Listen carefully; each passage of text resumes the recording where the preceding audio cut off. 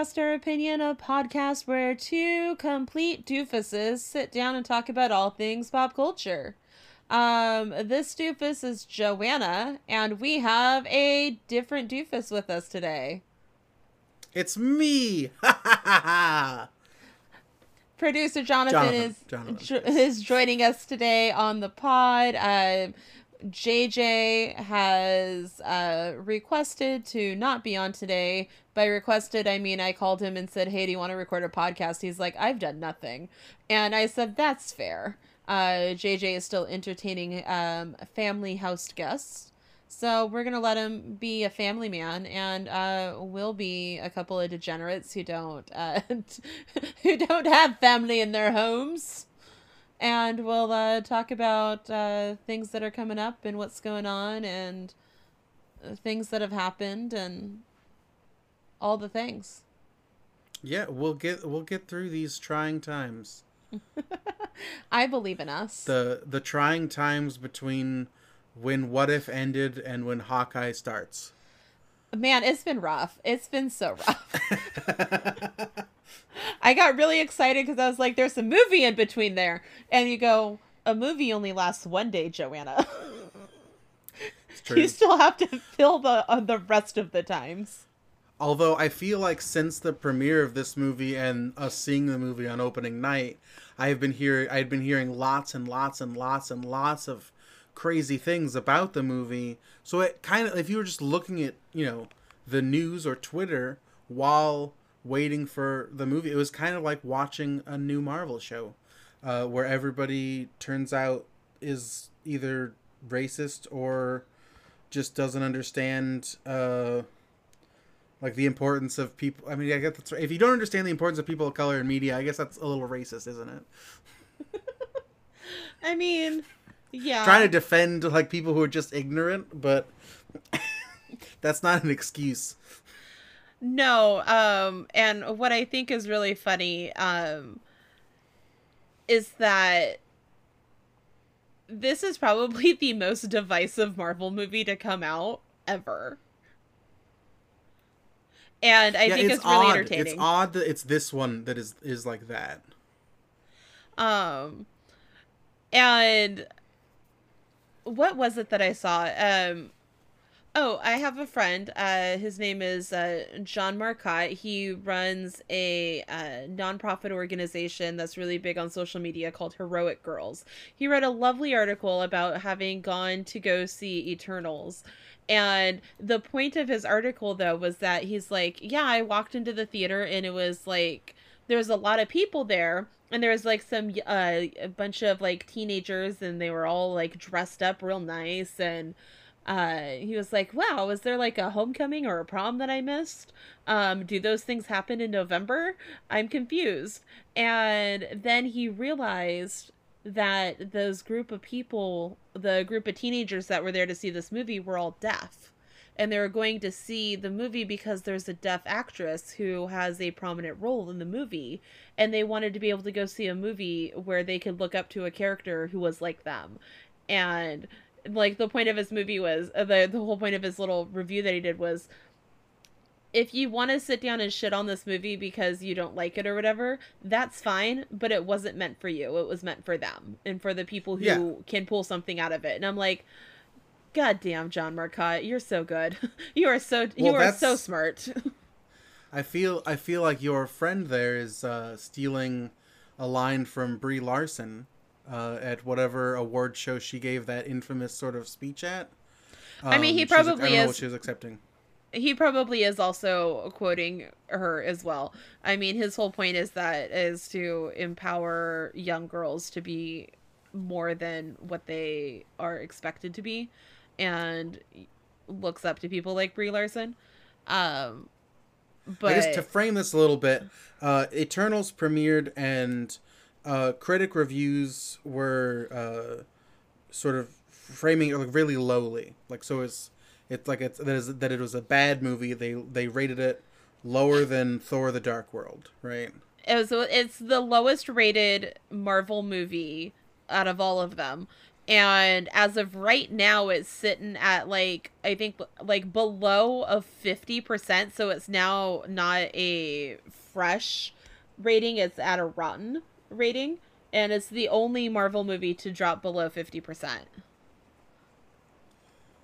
Yeah, and it really, a lot of people are calling back to the time Brie Larson. She was referencing A Wrinkle in Time, which again was a story that was written a long time ago, and a lot of the adaptation had a lot of prominent like people of color and women in it. And I don't like I never read the book The Wrinkle in Time, so I don't know if people are just angry that they changed like certain things about whatever mystical thing. But like her point was that the people who review movies are like old white dudes who are watching that, and it's not for them, right? So they might not have enjoyed it as much, but it's not for them. It's for, again, the people, the young people who are seeing themselves on screen represented for the first time, maybe ever. And this is a thing that it's been happening more recently, and I think I think it's important. I remember seeing also a similar thing with because it's not just those movies of Brie Larson. If you're gonna make the argument, oh, it's just Brie Larson's being someone was talking about Rogue One, where the main character is I think is he Mexican American or just Mexican heritage, and they went to their relative and asked them like if that like what that meant to them, and they're like it was incredible to see. It was incredible to see like themselves represented as the main character of a movie that they didn't like disguise their accent. They acted and talked like that person would. Yeah. And it's the same thing for the deaf representation. It's the same thing for I saw for this movie in particular. I saw a thing. It was a TikTok because I look at TikToks. It's my somebody has to. Somebody has to. It's my character flaws that I will scroll through TikToks. And somebody said that like because a lot of people were talking about Kumail Nanjiani and how he got super ripped for the role when he didn't need to, and like nobody asked him to. But he, I think, is the first. Is it Southeast Asian in South? What? Yeah, I think Southeast Asian is like superhero. Yeah. On a Western stage, like from Hollywood, and like one of the reasons he did that, I don't know if he said this or they're just like putting this on there, intentional or unintentional effect is that kids now see themselves like their superhero is not just like the comic relief, which it typically portrayed in media. That culture is portrayed as like a comic relief type of character because his valet in the movie also a comic relief character. Yeah. No, and I think it's important to have the representation and all of that fun stuff. But I mean, we're gonna really go. Yeah, deep we'll into talk about the later. movie a lot more. But it's just the film is not bad. It's the fourth highest opening box office film this year. Yeah, like so Rotten Tomatoes and critics can go shove it because clearly it's doing something right because all of these people went to go see it. And is it a little like too on the nose to say that the Marvel movie that was directed by a woman of Asian descent, also woman, is the one that everybody is like ragging on or whatever, or saying that, well, we expected more from you, Chloe Zhao. What more were you expecting from her? She made a beautiful movie. It made sense. It was the most ambitious Marvel movie, standalone Marvel movie out of all of them. And because people are like, well, oh no, Guardians of the Galaxy, like James Gunn did that just fine. And I was like, yeah, he had like 4 characters he had to introduce and have them all be like likable and enjoyable. 2 of them were just in a voice acting stage. Yeah, and then you have Eternals, which has 8. There's 8 of them, and we have to. And one of them's deaf. And one of them can't hear audio cues. Yeah, I mean, we have to get to know 8 main characters plus all of their side characters, and understand what's happening on a grander scale. Like, and it was easy to follow along with. So, like, I don't know. People can go kick rocks. Yeah, well, yeah, I don't know. I don't know what the deal is, because it's not the worst Marvel movie by a wide margin, in my No, opinion. absolutely. Absolutely not. It's like, yeah, I mean, again, like you could point out, Thor the Dark World was not great. Iron Man, one of the, was Iron Man 2? Iron Man 3? I confused the Iron Mans. I think Really, Iron Man all of 3 is the one that people didn't like. Iron Man 3 And I say was, people because I liked Iron Man 3. I was gonna say, I want to say I didn't mind Iron Man 3. I think Iron Man 2 was a little weird. I don't know. I fused the two of them together because really there didn't need to be three individual Iron Man movies. But I whatever. disagree. That's fine. That's the debate for another day. But there are movies that were not great that we are still like, those are movies that are out there that were got really good critic scores. So whatever. Let's see, what else do we got? Hey, Big Bird got his vaccine. Isn't that I'm exciting? so proud of him. How old is Big Bird canonically? He's 6 years one old. of the He's He's 6 years 6. old. So this is the FDA did approve the vaccine for children, right? Yes. So Big Bird can finally get the vaccine. Yeah, so Big Bird got his vaccine, and What a nice thing to inspire kids everywhere, make them feel safe, and like what a nice wholesome thing. I bet some people are mad about it.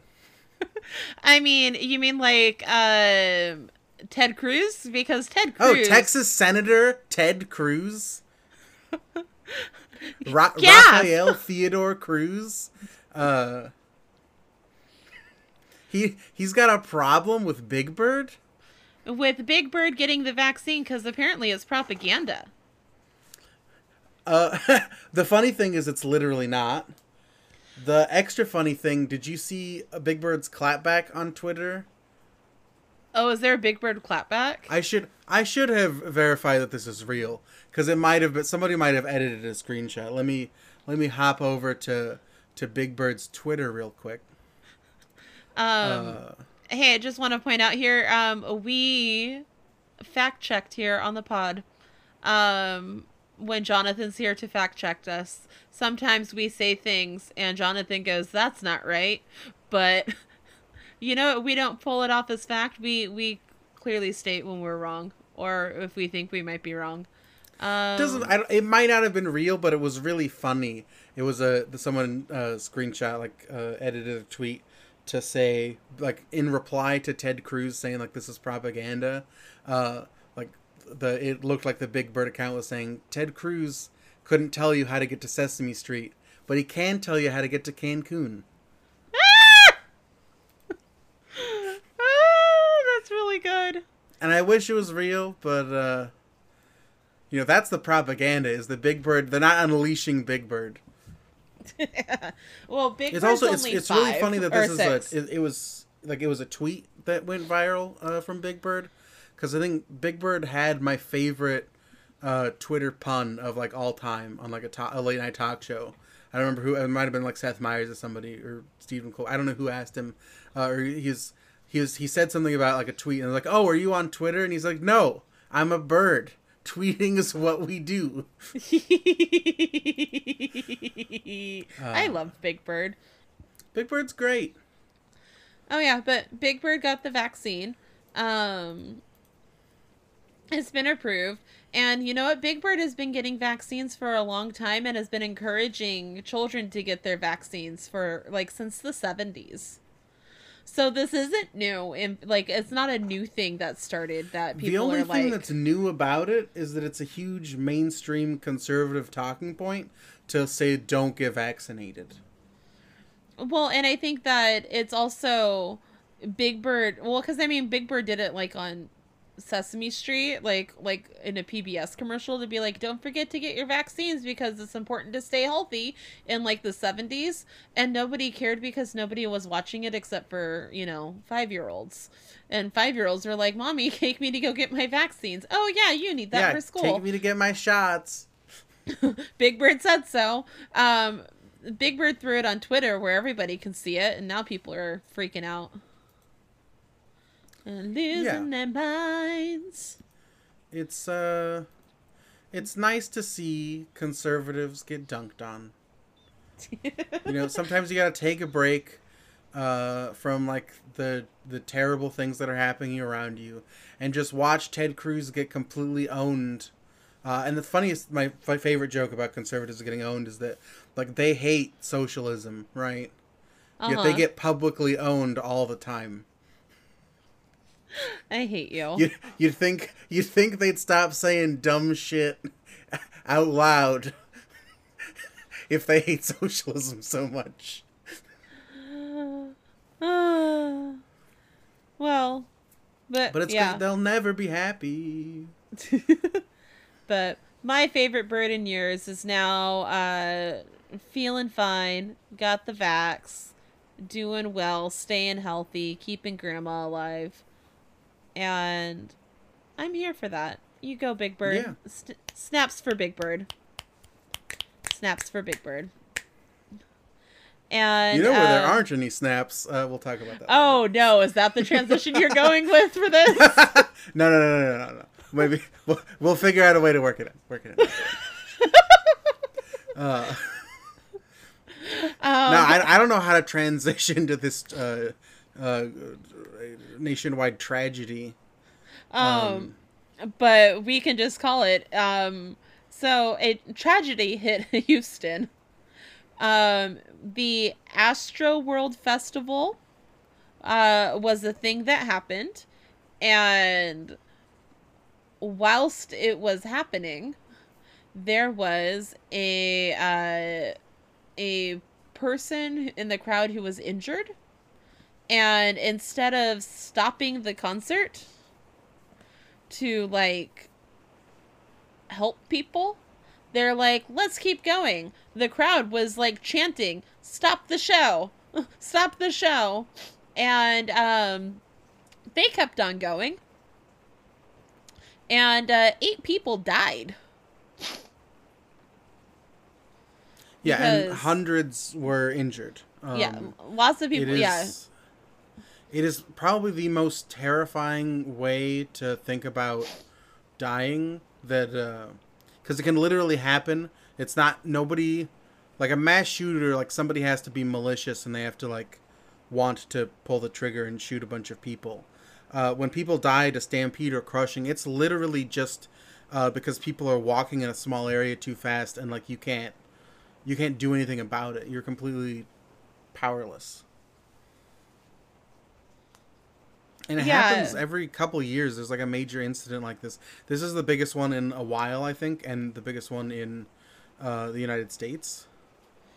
Yes, and it was even to the point though where like when paramedics were called, like there was so many people there that people who, are, when you have that many people all collected together, you're gonna have some like terrible humans there also.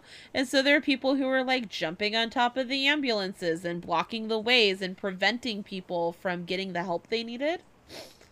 And actually one of the things that have started going viral through Twitter and TikTok and elsewhere, rampant through the internet, has been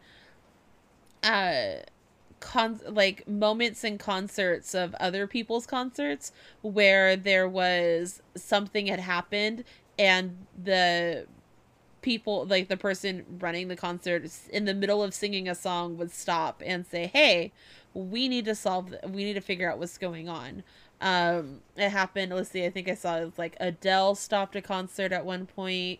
Who else did I see? Oh, there was one that was like Linkin Park, where there was a mosh pit that had gone too intense, and they like just stopped playing and said, "Hey, we need to like straighten this up. We need to calm down.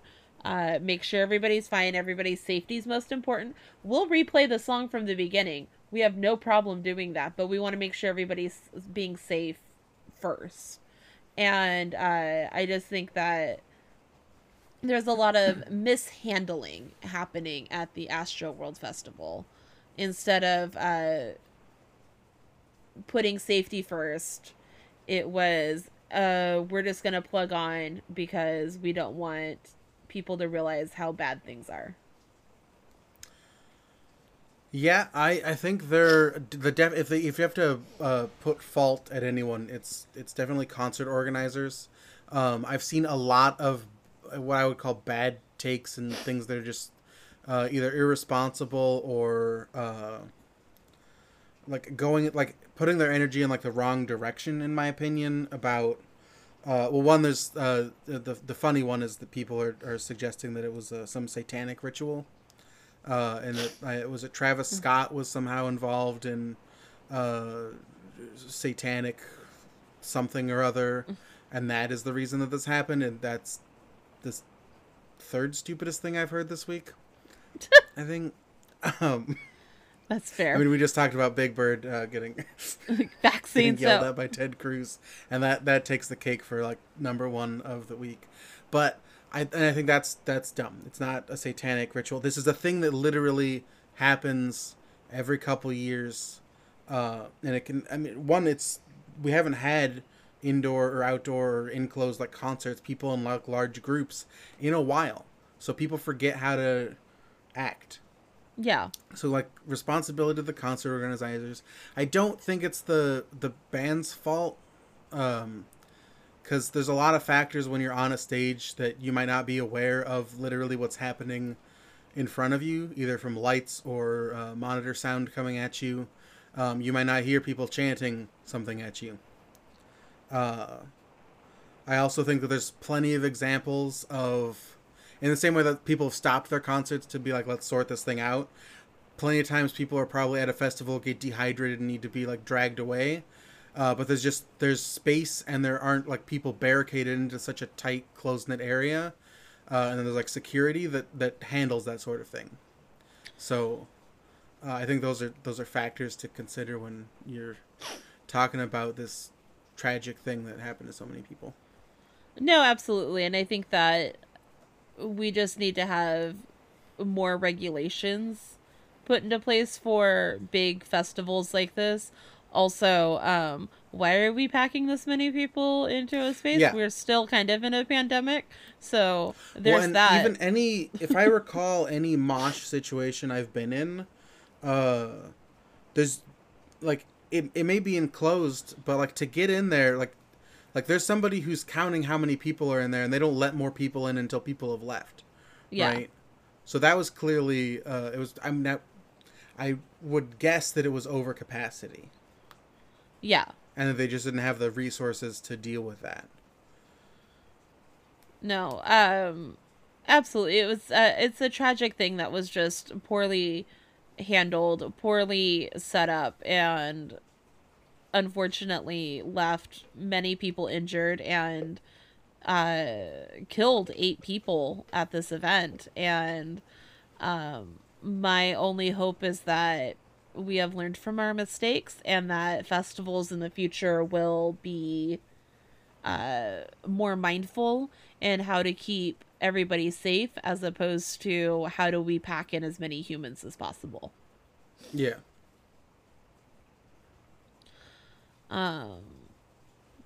But speaking of terrible humans. Oh, who are we? Who's done it this time? Oh, it's our good friend Chris Pratt. So Chris Pratt is really just ruining days left and right.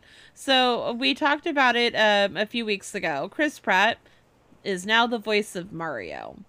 And we all went, which I personally dislike. I didn't get to comment on this because I wasn't a part of that episode. If I can just, for the record, state it. Producer Jonathan, not a fan of basically any of the casting in the Mario movie. Not even Keegan making Michael Key as Toad, because I that just don't get it. amuses me.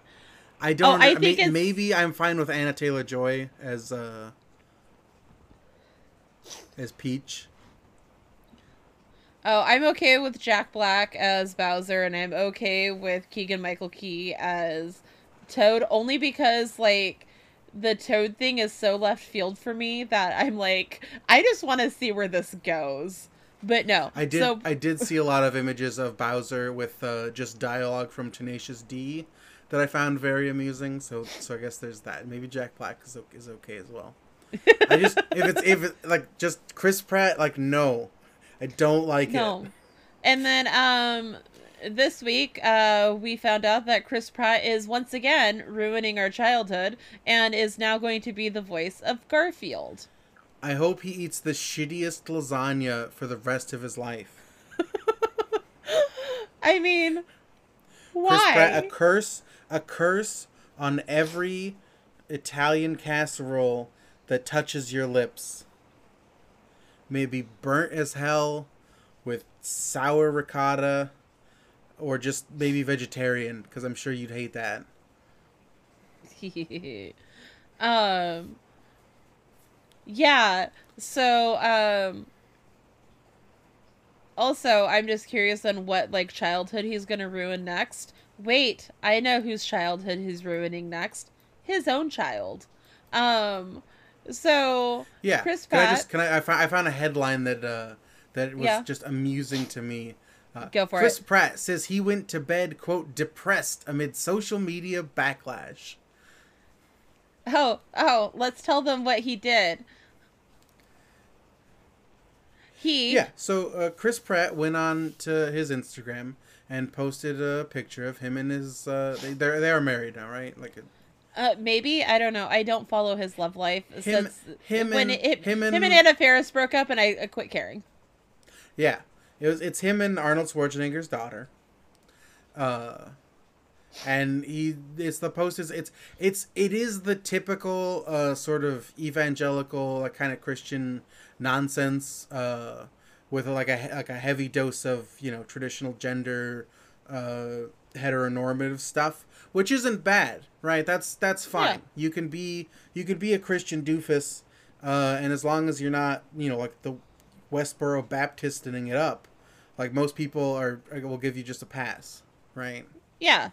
The problem, like the issue, is specifically that he says, she's given me an amazing life, a gorgeous, healthy daughter, and people took issue with that because he specifically calls out that his child is healthy. Where in his previous relationship, his son was born with a lot of health problems. And still struggles with some health problems.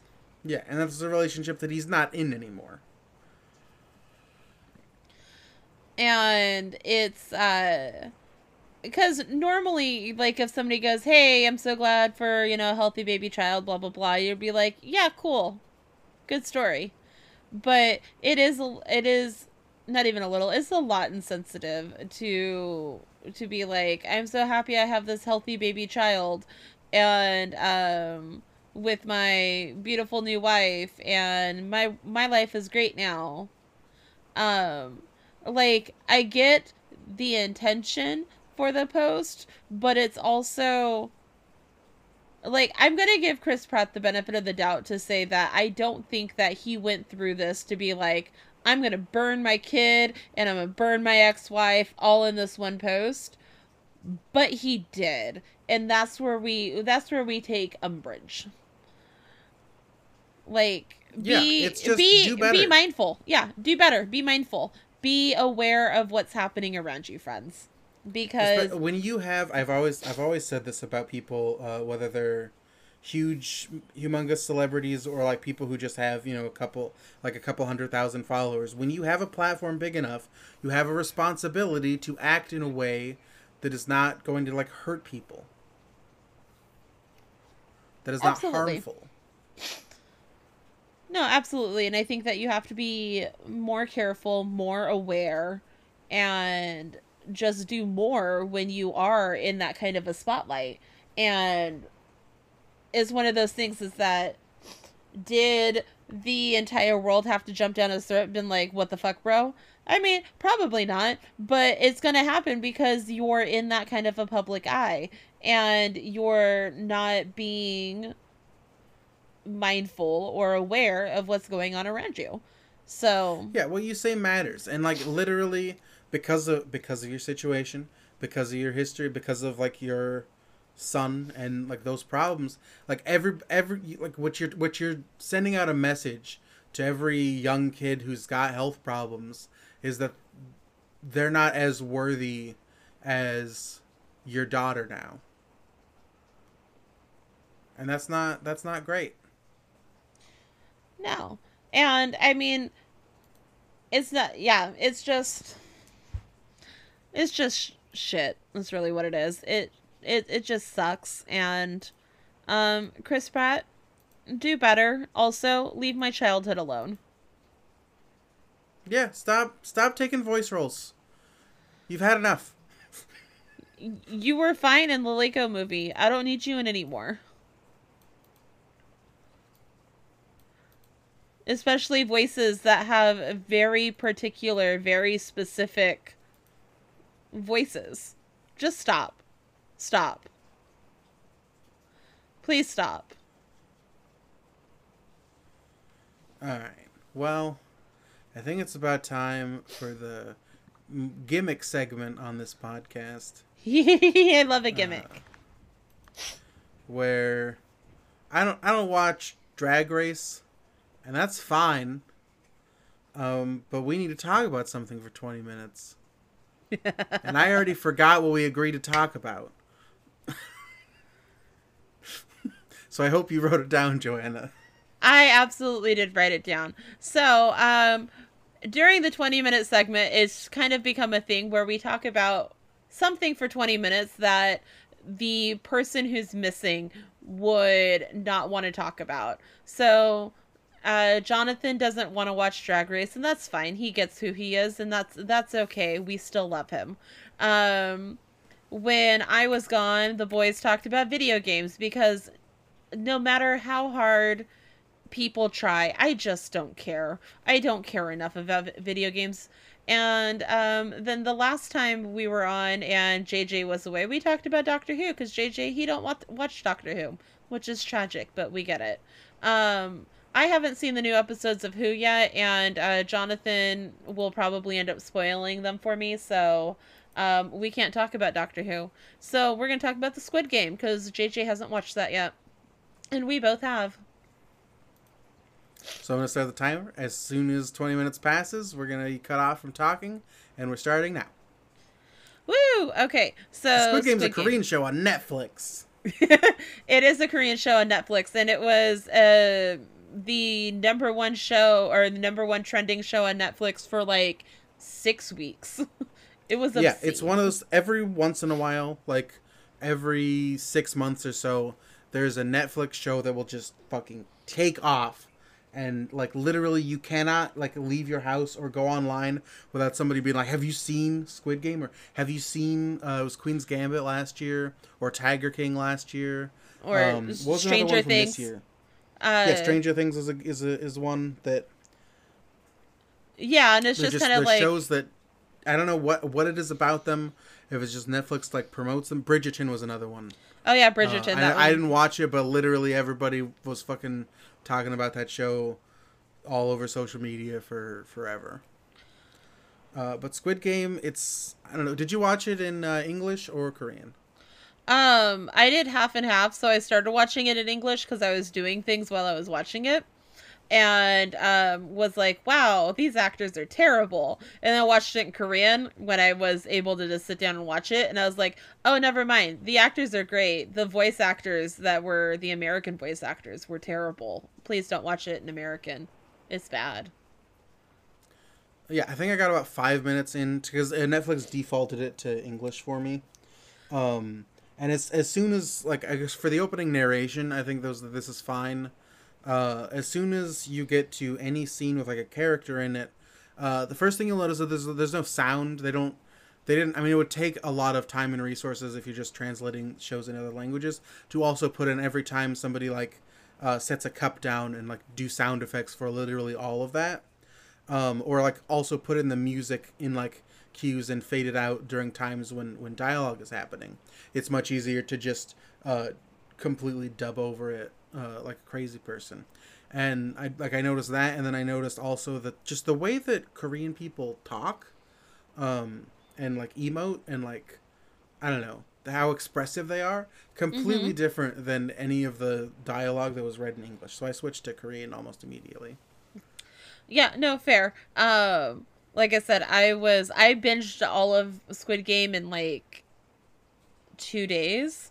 But like I said, I was in the middle of doing things during the first part of when I was watching it. So it's like this is doable for now so I can because I don't understand Korean and I couldn't stop long enough to read subtitles. Um but yeah, no, much better in Korean. The actors are actually really brilliant at what they do, and you really get that across if you watch it in Korean. Yeah, well, and I think everybody who consistently enjoys K dramas would probably have told you that for like the last 10 years. But I'm not one of those people. I have people who probably would tell me that, but Oh, we I haven't would be talked one about of the those Squid Game. people. Yeah, I would be one of those people if I watched K dramas also, but I had not been exposed until now, and I'm like, yeah, this is pretty great. Um, I really like how they framed this show. I think that it did a really good job to subvert expectations because you definitely like okay, so spoilers ahead for Squid Game. We're going to spoil the shit out of this, but let's be real, everybody and their brother has watched Squid Game probably all the way Except through twice JJ. by now, except for JJ, but JJ lives under a special rock.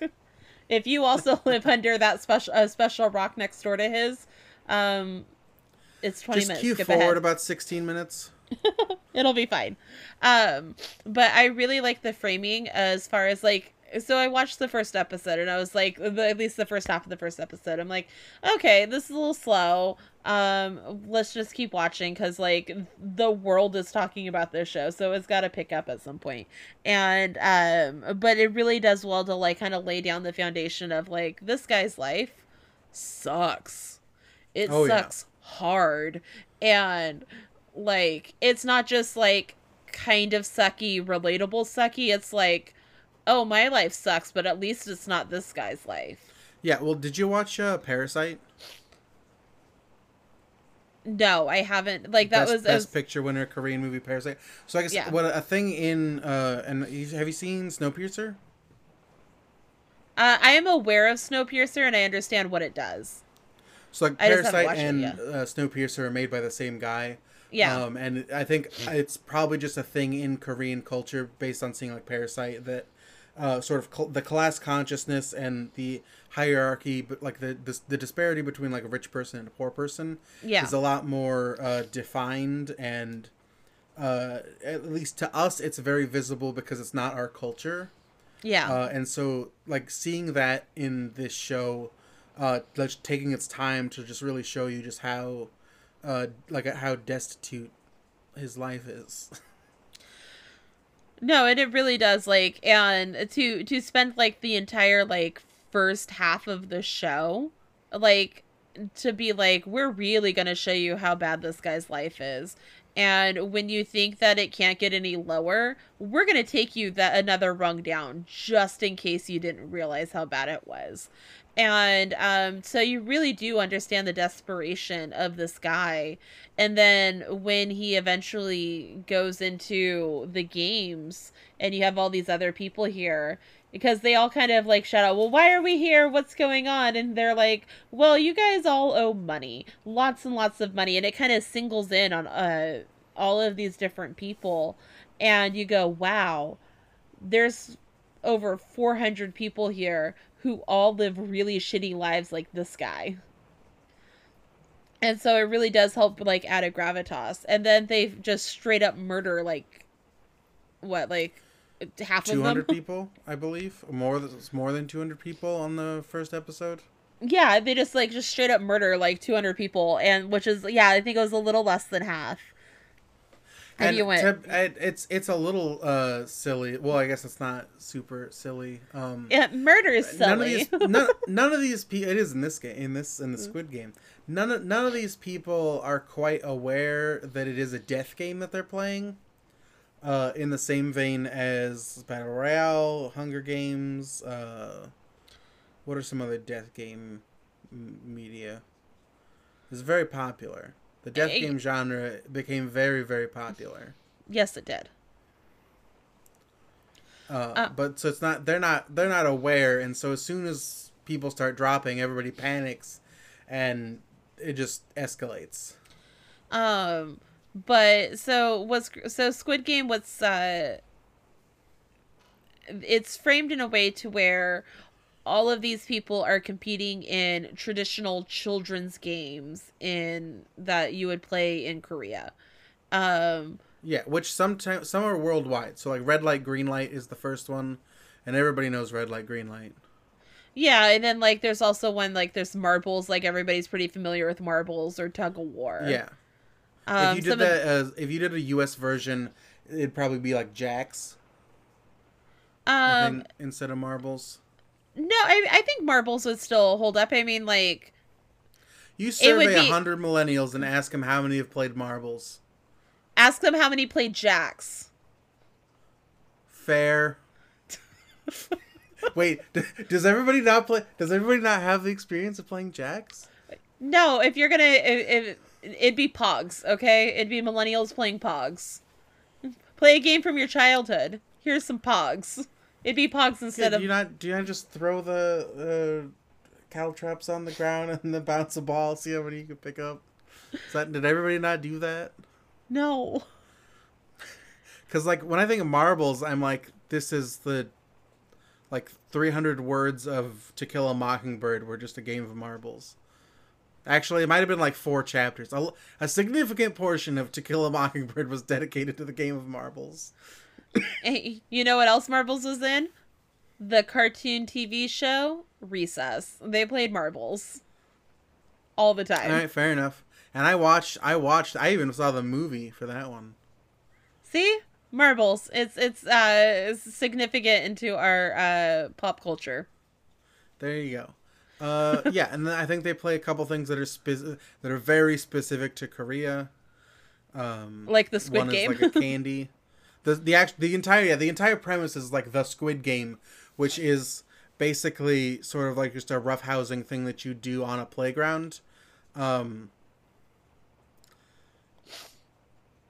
And it's very complicated. I can't think of I can't think of a game I played on the playground as a child as complicated as the Squid Game. As the actual like Squid Game, not the whole death game thing. I didn't. Obviously, we only did a little bit of death game on the playground at recess. Yeah, that was when the floor was lava. Yeah. But no, I agree. The Squid Game itself, like, I'm like, I don't understand what the rules are for it, but it was fine because it just kind of ended up being, Yeah. let's stab each other. And they kind of go over them while it's happening, and the fucking guy's like, "Yeah, you're just allowed to do that."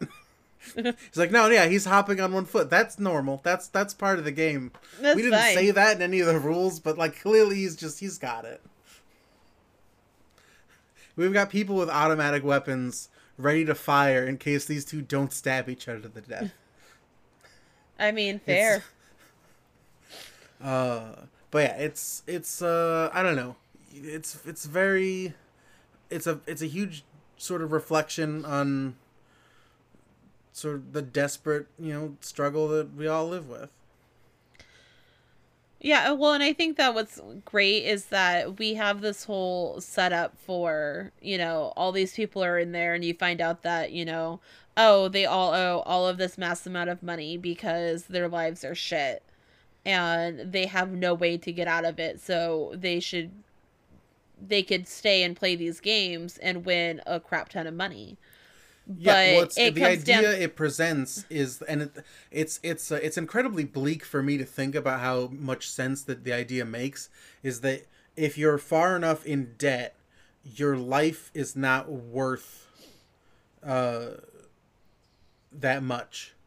So if you're gonna like do a life or death thing to get that money, that makes sense.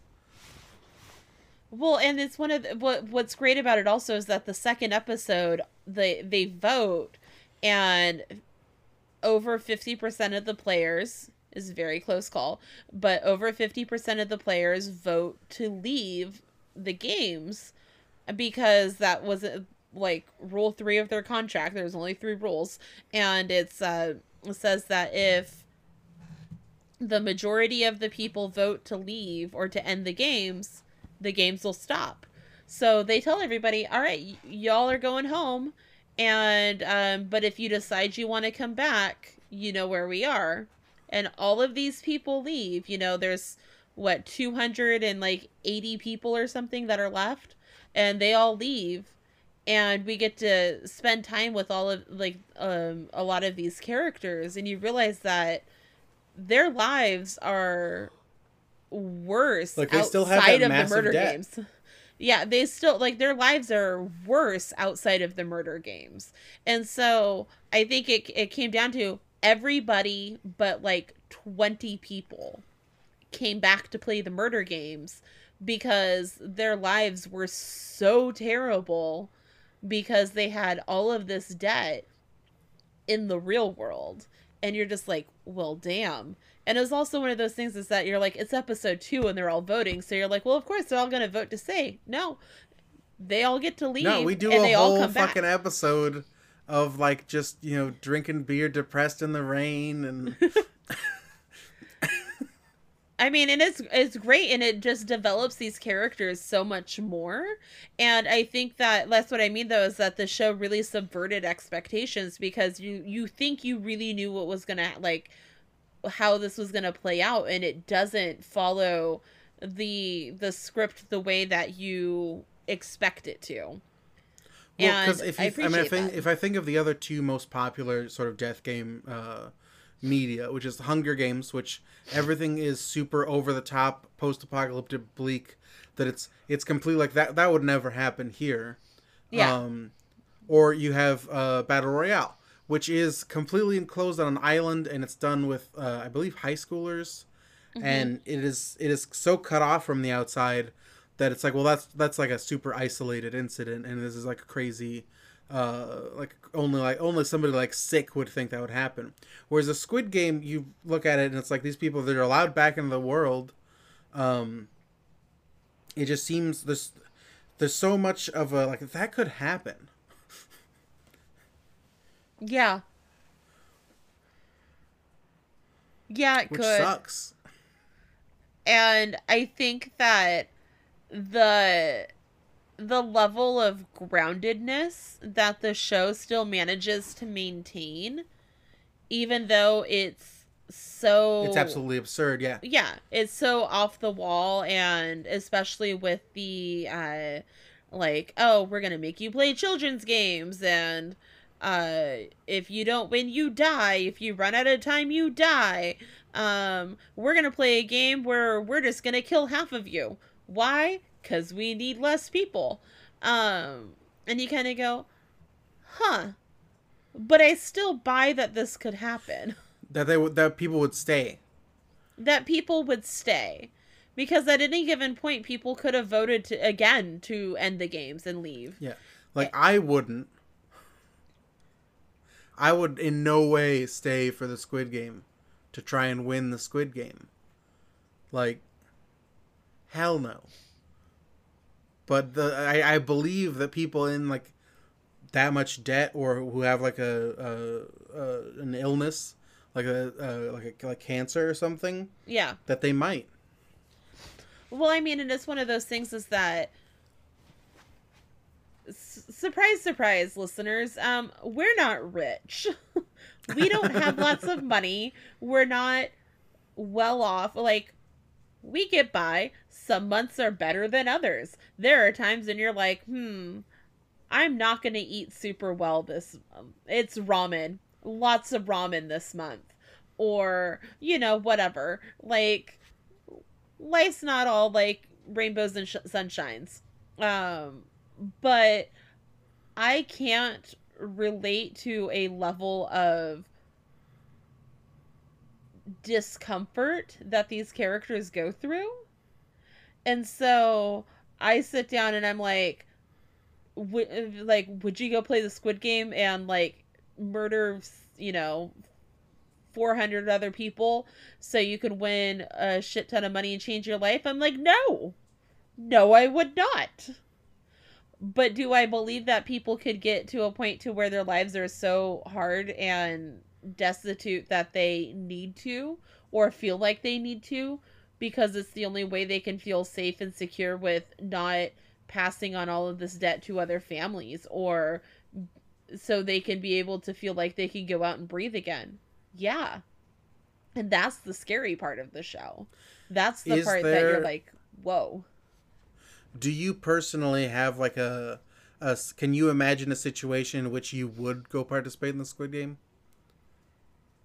I can't imagine that, just because I believe I have enough of a support system in my life that if, even in the most trying of times, I have family and friends who would help me to make sure that I wasn't in that kind of a space.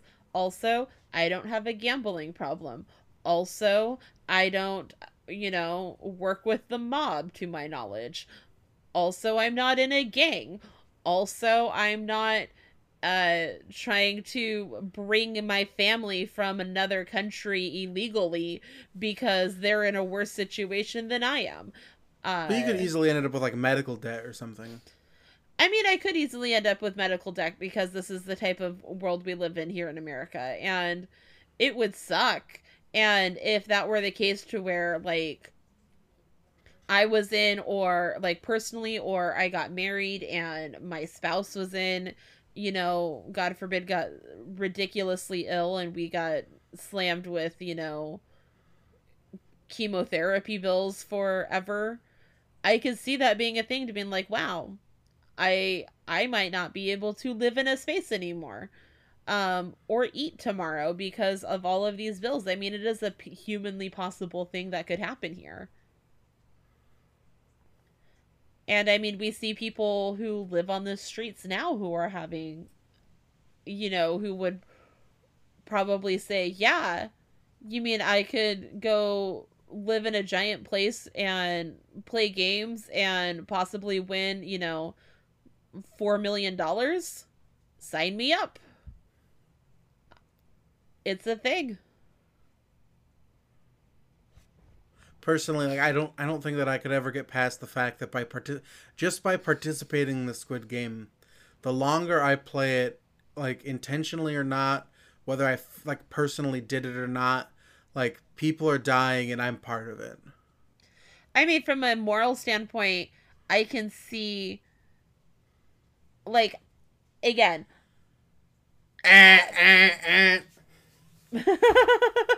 Well, No, fine. You nobody won't know. nobody gets to hear about your morals. You're the Uh, one in charge of the timer. I see what you did there.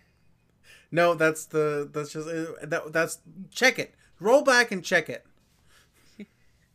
That was 20 minutes. No, I believe it was 20 minutes. I just also believe that you're the one in charge of the timer and could see where we were time-wise and been like, let's set up this moral question. Ha! You can't answer it. Well, I was gonna take the last minute to talk about like how I didn't like the ending, but nobody gets to hear that now. Well, on that note, let's take a quick break.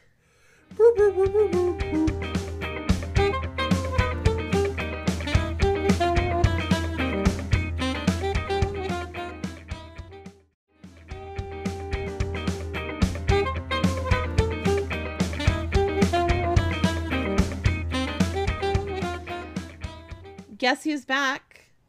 Is it Back us? again. Oh, sorry, I didn't mean to cut you off. We are back. Tell your friends. We're back. Yeah, and we'll never get tired of the Backstreet Boys slow talk opening. That wasn't the Backstreet Boys. That was Eminem. Was it? Yeah. Guess who's back? Back again. Okay, yeah. Shady's back. What am I thinking of? Backstreet's Back. Yeah. You've done that too, though. I have done that, but I did not do that this time. You've made Eminem sad. Somebody's got to. Okay, well, here we are, and we are going to jump into spoilers for Eternals. If you want to hear our non-spoiler review, go check us out on our social medias or on our YouTube page.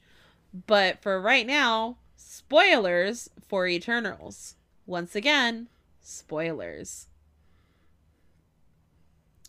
I think that was a good spoiler warning. Thank you. I thought it was crazy how the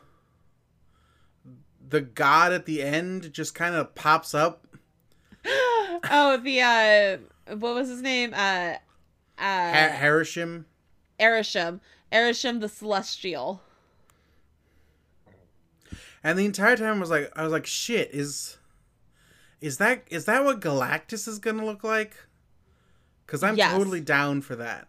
Galactus can totally look like a dude, rather than sort of a swirly mass of clouds like in the Fantastic Fours we don't talk about. Oh yeah, no, those don't exist. No, but I think that this is the idea that they're going for Galactus, and I think that this like weird like robot like thing with like 6 eyeballs is like weird but like menacing, and like the scale I am so impressed with how well they made the scales of the Celestials, because that's like nanobots crazy, like how well that was done.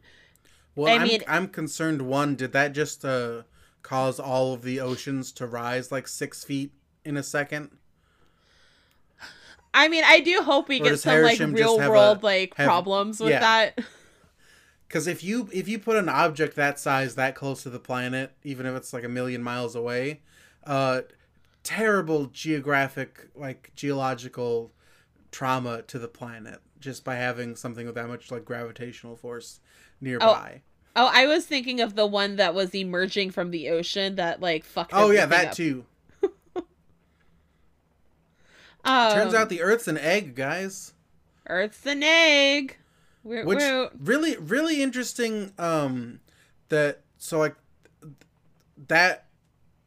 little seed of Celestial has been inside the Earth the whole time, right? Yeah.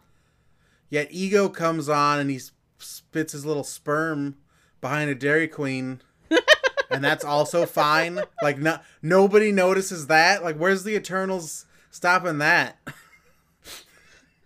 That doesn't come up on their little fucking radar. No, they probably were attending like Cersei's wedding that day. I don't know. Cersei married Robb Stark that day. It was exciting. Yeah. Oh yeah. Cersei and Robb Stark. God, the what they're putting these Game of Thrones guys through. I also love that they are. I just want Richard Madden and Kit Harington to be able to be in like a movie or a TV show where they get to be friends and not have any weird like drama or family things. Like they could just be like brothers who love and support each other and don't have any problems. Just once. Nah. But nope. I'm surprised they didn't give Alfie Allen a part. Like, I mean, he could have been Sprite. He absolutely could have been. No, I think the person who played Sprite did very well. No, they did do very well, a good job, and I like the. Okay, so the reason why I think people have problems with this movie, like as I was explaining it to other friends, you know, trying to do it in a non-spoilery way, I was like, okay, so the movie, it's a little bit slower paced than other movies, like other Marvel movies, because it needed to be, because we had a whole shit ton of information we had to get.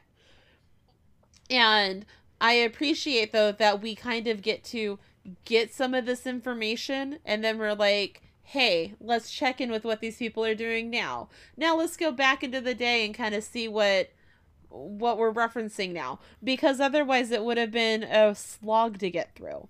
But I liked the pacing of it. But I also, okay, what I love and appreciate about this movie is that it doesn't assume your audience is stupid. It really, Yeah, it definitely, just there's been movies that like hold your hand through certain like reveals, and they like really try to make they really treat audiences dumb, and they're like, do you see that? Do you remember that from 5 minutes ago? No, let's flash back to it. I am roasting Joker, by the way.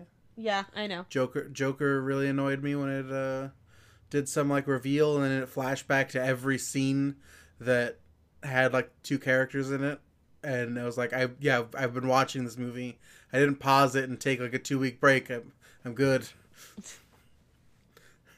Stop being bad.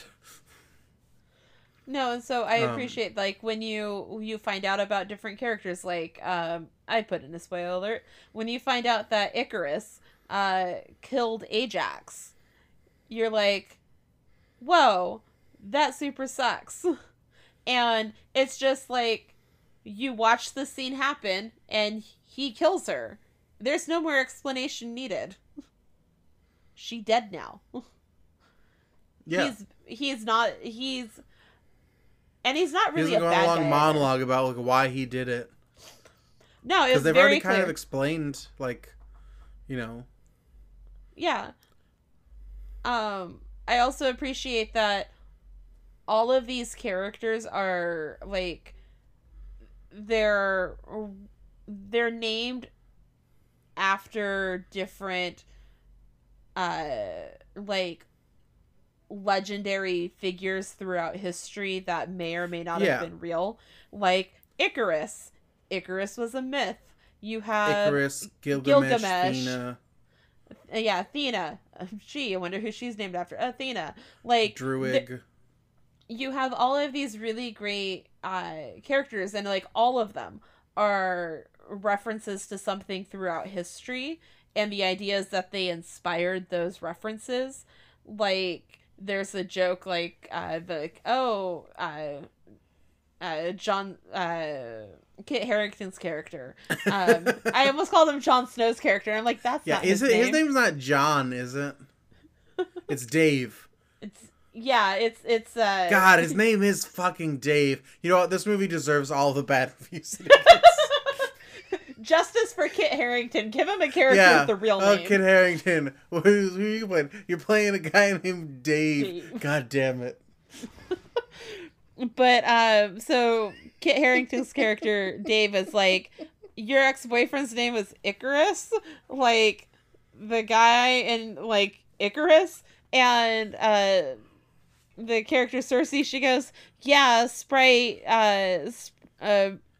used to tell that story to piss him off, you know, back in the day, and it was just a story that she had told to be like, I'm gonna make fun of you because it pissed him off, and that's just a moment, and it's great because it's not going to sit there and be like, oh, now let's talk about the story of Icarus. You either know the story or you don't. And the movie's not going to take time to hold your hand and be like, do you know the story of Icarus about how he made wings so he can be like a god and then flew too close to the sun and then they melted and he died? Because that's what it was. And then, I'm like, how does he die in this movie? He flies into the sun. Yeah, honestly, I'm not sure that would kill him. I'm not 100%. I don't believe that he's fully dead yet. It's a Marvel show. Like, I'm not 100% on like what the fuck an Eternal's anatomy, especially in this like the MCU versus like the larger comic book universe. Oh yeah, because MCU Eternals are fucking robots. Yeah. They're AI. Like, I also am like, okay, they were designed to do this job. Why'd you design one of them deaf? Why'd you design one of them tiny? To adapt to any situation. How is not being able to hear an effective thing for an Eternal, though? Because she's able to see things. Or maybe we find out when we get to see all the other ones that the deafness was like a weird, like, structural defect. And she just happened to be deaf. And it wasn't necessarily something, but because they were like mass producing them. Fair Sometimes shit enough. goes wrong in production. Not to say there's anything wrong with being deaf, because there's not.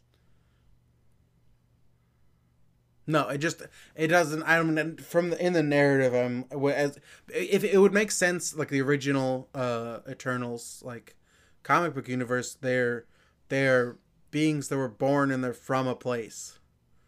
Yeah. So the fact that it's all the island. You woke Yeah. up in a pod with all these false memories. Ta-da! No, but I enjoyed it from in that kind of aspect. And I like that all of the characters really got a chance to shine, I think. Yeah, And I think that they all had a really nice, significant amount of character growth without necessarily having these long, drawn out scenes. Like, I think that Phastos's development to understand who he is as a character and how got to be the way he was, it was like a 2-minute scene of him realizing that his technology helped build the atomic bomb, and it's him standing in the remains of Hiroshima, and so it's such a smart way to get you to immediately understand why this character wants to live alone or away from everyone else and wants yeah. to shelter the family that he has created, and why The he only has such issue a I low take opinion. The only issue I take with that is that some people take like these movies and just all media they consume as like this big reflection on like the world and politics, which they shouldn't, because movies are for entertainment and it's Yes. fiction. But so the people who do that are gonna look at this and like they're gonna be like, oh well, like life should be more like the Eternals, da da da da da. But what the movie essentially did, if that's your viewpoint, you're basically saying like, oh well, humanity's not to blame for the biggest atrocities that we've done. It was actually immortal robots that did it. It's not our fault that we killed the most people possible in a single instant than has ever been done before. It was the immortal robots. And Well, if and you're I gonna think take that view of your media consumption, then like don't. Well, and I think that it was presented in a way that it's not like I built the atomic bomb, it's all my fault. He's taking that upon himself, but he also then lost faith in humanity, because it wasn't just that I built this thing and then it killed a bunch of people. It was I helped lead people to this, and this is what they chose to do with it. And that puts it back on humanity, not, you know, Yeah, it's the same thing. robot. I have a problem. For I have a similar problem with like Wonder Woman, where it's like the idea is like, oh well, no, war wasn't, like humans weren't doing this world war. It was the God of War compelling everybody. He was just pretending to be the leader of both sides and making them fight each other. And I'm like, no. No, people suck. That's why there's war. Yeah. No, I agree, and I see that from that aspect. But I don't think that this fell into that Wonder Woman camp. Yeah. What else? What else can we do to talk about this movie? I don't know. I really liked the sort of it went all across the world. Like, I don't know how many. I mean, I guess not a lot of movies do that. I guess anymore. They'll do like a Europe, and I guess James Bond kind of does it. Yeah. Nobody really globetrots and even in like Marvel movies, they don't really globetrot. No, we got to see a lot of different places and a lot of different time periods. And if I remember correctly, like, And you could tell actually just watching it that it's not like, oh, we're here in a studio on green screen. Like, no, they went to a lot of places and built those Yeah. sets to really have that practical effect, even though they weren't necessarily places we lived in for a long time. And I think that that helped keep it feel grounded. I feel like that's my theme today, is that like we're talking about shit that was grounded that really shouldn't have felt grounded. And I think that's also what I really liked about this movie, is that it did have a groundedness to it that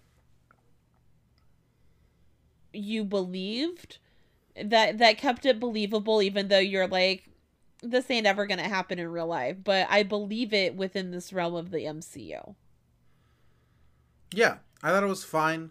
I mean, again, with the grain of salt that people are reviewing it really, really, really poorly. I think that's wrong. I mean, I think it's fine. I like that it sort of jumps in, like, lets you dip your toe into all these different cultural mythologies. Because I'm like every kid. Well, I don't know if every kid, but like as a kid, I was really into, would be it ancient Egyptian or ancient Greece, like myth stuff for a while. Like I had a phase Yeah. where I was really into that, and so it's nice to sort of see the sort of historical fiction pop through all those places. No, absolutely. And I think that this is going to be one of those movies, like, is it in my, like, top 5 favorite Marvel movies? No.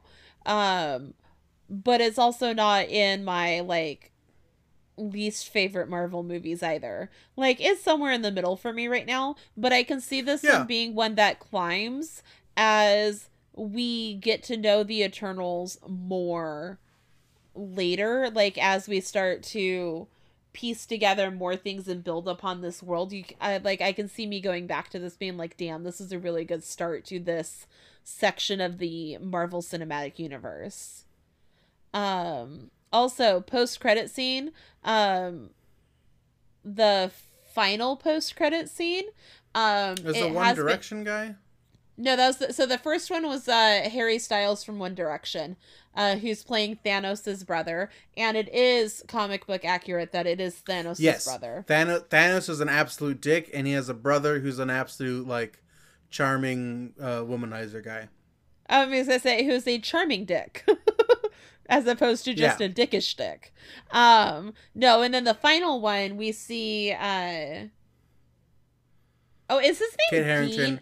Kit Harington. No, I think it's Dean. I don't think it's Dave. I think it's Dean. Dean Whitman. That sounds Okay. better. It might be Dave. Dean. Or it's I'm Dave. not apologizing for the Dave bit earlier. That was genuinely funny. No, it was fantastic. But like now I'm saying it in my brain. I was like, I think it's Dean Whitman. But it I could be don't Dave care. Whitman. It's some D name. But Kit Harington, he's find out like he has a sword and it's an illusion for like the Black Knight. And we hear a voice that says, "Are you sure you want to do that?" And it has been confirmed by Chloe Zhao that is that off-screen voice. Brrr, Mahershala Ali. It is Mahershala. Yeah, it's It Blade. is Blade. Because I mean, we both looked at each other. We're like, because somebody in the audience like yelled out, I was like, "Was that Blade?" Someone down there's like, "That's Blade," and I was like, "Yeah, that's Yeah. Like, I was trying to think. I was trying to think of anyone else it could be. Well, because the first, But ultimately, I'm like, no, they just gotta have a second before me. It's fucking Blade. yeah, no, because the who was it? Like, there's a couple like review channels on YouTube who had initially thought it might be the voice of the Watcher from the What If series, and that's how they're going to try to tie that into it. But I'm Wright. like Jeffrey Wright, and I'm like, nowhere on this earth did that sound like Jeffrey White. Like, Also, What If is not gonna play into live action MCU at all? yeah, it is. What do you mean? What if is MCU canonical? Like, it's not just a spinoff. It's it is canonical, and there's talks of bringing in live action Peggy Carter into the MCU as Captain Carter. We broke the multiverse, baby. Eh.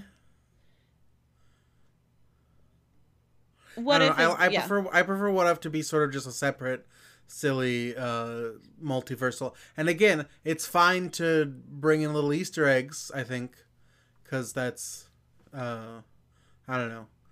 I think that's as far as it should go. But whatever. We got Blade.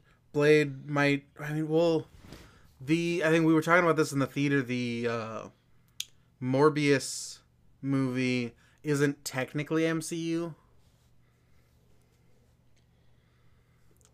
but Blade and Technically, Morbius like yeah. do a lot of stuff together. I mean, actually, I think they're enemies of each other because Blade doesn't like vampires and Morbius is Kind of a vampire. he's kind of a vampire. I don't know if there's an official term. I think it's what I've been hearing is like he's a living vampire. Yeah, but what the fuck does that mean? What? I don't fucking know. You can call him whatever you want. Like it's not it doesn't He's mean anything. so again, we're gonna go with he's kind of a vampire. But yeah, go see Eternals. Yeah, go see it. It's fun. I enjoyed it. A lot of audience members enjoyed it because they gave it its currently audience score is sitting at like an 80% on Rotten Tomatoes, while critic scores is sitting at like a 40 something percent on Rotten Tomatoes.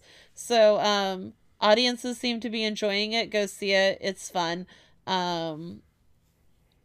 It'll give you something to do between now and Hawkeye, because that comes out on like Thanksgiving. Yeah. Well, I think we've said all can be said, so it's time to throw it to our friend and your what does she always say? What I always say, it's time to throw it to my friend and yours, Miranda D. Lawson, for Miranda's 10-minute recaps, where she's going to be recapping for us Crimson Peak. Miranda's 10-minute recap. Warning, spoilers ahead. Hi, welcome back to Miranda's recap in 10 minutes. That's not the name of it, but here's how it goes. I had just rewatched Crimson Peak and I had seen it several years ago, and I watched it again because who doesn't love Loki? What's his real name? It's not Benedict Cumberbatch. Tom Hiddleston. I figured it out. Oh, he's just delicious. Anyway, so I took some notes. Here we go. Recap. We open on the girl from Alice in Wonderland with Johnny Depp and Helena Bonham Carter. And she will be referred to as Alice and only Alice throughout this entire movie. Tom Hiddleston will be referred to as Loki, and Jessica Chastain will be referred to as Jessica Chastain. Open on Alice in Wonderland. She's got a bloody hand up in the air, and she's looking at us like straight down the camera lens, and she looks really beat up, and she's very sad. Cut to, like, I don't know, her childhood, and she's like, my mom's dead. And she watches her get put in a casket. I think she had cholera or some shit. Old-timey diseases. Irrelevant. And she's like, but my mom did come back. I believe in ghosts. And we're like, oh, that's great. Yeah, mom is terrifying. Mom is like black, whispery smoke with hands. And mom says in a weird voice, when the time comes, beware of Crimson Peak. Like, love mom. Why do we have to send messages to people in a way that is terrifying? If you are beyond the grave and you would like to speak to me, please send me a text message or give me a note with flowers. Do not come up behind me or rise from the floor in the mist to deliver a warning. Please sit me down. Anyway, so Loki comes to New York from England. He's trying to, I don't know, like get money and sell red clay to a whole bunch of old white dudes. And Alice writes novels, and she's like, oh, I'm so enchanting, and blah, blah, blah. And he's smitten, right? Whatever. So there's a ghost in Alice's hallway. It starts shaking her door handle, and it's her mom again trying to warn her, but in a very scary manner. Like, please stop yelling at me and terrifying me to send me messages. Anyway, there's an opulent party. It's like a white party. Like white clothes, not white people, though it was just white people. also. Anyway, Jessica Chastain is wearing red, and she's playing the piano very morose. And they pass around a whole bunch of, like, topiaries of food, but they're in topiary shapes. And, like, they got kiwis and kumquats and shit. Cool. So Loki asks Alice to dance and not that bitch's daughter to dance. And they don't blow the candle out while they're dancing because they're moving so smoothly. It's like a thing they do. So there's a man in a bowler hat that Alice's dad hires, and he's like a secret spy. He looks just like Willem Dafoe. I will now only refer to him as Willem Dafoe. And he is sent by Alice's dad to check out who Loki and his sister Jessica Chastain are. There's this really sexy man named Alan. He's an ophthalmologist, and he's really sexy, and he has a thing for Alice. And she's like, no, I didn't want you, for whatever reason. So then Willem Dafoe has some bad news for Alice's dad about Loki and Jessica Chastain. And so he's late for dinner, and then he asks, hey, Loki and Jessica Chastain, I would like to talk to you because I found out some shit about you. And he's like, kind of cryptic, going, I know who you are. You're only here for the money. And he basically is like, here's some money. I'll send you away, but you need to break my daughter's heart. And so Loki makes her sad on the stairs. And Alice slaps him because he did break her heart. He did a good job because he's a good actor. Then Daddy, cut to next day, is shaving in his like men's club. I don't know where this bathroom locker situation is, but there's black people as handmaidens and servants, and there's several sinks. Several, like a locker room situation, but only he is ever in this large tiled bathroom. Where is it? Anyway. So Daddy hears a sound down the hall. He walks down the hall, turns around, sink is overflowing. His straight razor falls to the floor. Daddy picks it up, and then gloves being pulled over hands. Uh-oh, dun, dun, dun. Daddy gets whacked. And I mean that in the literal sense, not in the mobster sense. Dad's face gets whacked on the sink a billion times, and then his head is now an open shell because that's what happens when you get whacked onto porcelain. There are a lot of 007 down the barrel of a gun, closing in, camera lens transitions. I don't know. It happened like 4 times. What was the significance? I don't know. And it wasn't like every scene. Anyway, so we get to the big house. Since Daddy's dead, Loki apologized to Alice and was like, your daddy made me do it. And then she's like, oh no, I love you. So they get married. Cut to, we don't even get to see a wedding. With all these opulent and gorgeous fucking costumes in the show, we don't even get to see a goddamn wedding. Anyway, so cut to marital bliss. Let me pick you up, take you over the threshold into my fucking haunted mansion that has a hole in the ceiling. A hole that the elements just come through. When we get there, leaves are coming through. Why? It's autumn. 2 days later, guess what's coming through? Snow. You're right, because that's how seasons go, right through the ceiling. And I feel like in certain circumstances, this hole in the ceiling would be like, wow, like aesthetic. But in this circumstance where there is no central heating or air conditioning, I feel like it's just a health hazard and a safety issue. Anyway, moving on. There's ghosts in this house. Who knew? Who thought? There's a creaky crack. Oh God, I'm getting creeped out thinking about it right now. She creakily crackily moves around. Ugh, it's creeping me out. And she's red. It's Crimson Peak. Red is a big color throughout this whole thing. And I was very upset. I was like, this is unacceptable. You moving around like this. Side note, Alice in her long strawberry blonde curly wavy hair and her big puffy sleeve white pleated nightgown. Everything. So Sister Jessica keeps making Alice drink tea, and she's like, it's bitter, it's really gross, and she keeps like passing out from it, like waking up in her bed. It's crazy. There's a room that Alice goes into full of moths. I would never go into a room full of moths. Alice keeps drinking the tea and losing track of the time. And then she keeps waking up and walking around the house at nighttime. And now she's opening doors, and there's like demons behind these doors. Red, terrifying demons behind doors. Because she keeps walking around her haunted house at night, just opening shit that she don't know what it is. The shit is coming out of the floor. They're bloody. They're crawling on the ground. And then she gets in the elevator. Who takes the elevator in an emergency when you need to go fast? Even if a building is on fire, people are like, hey, don't go in the elevator.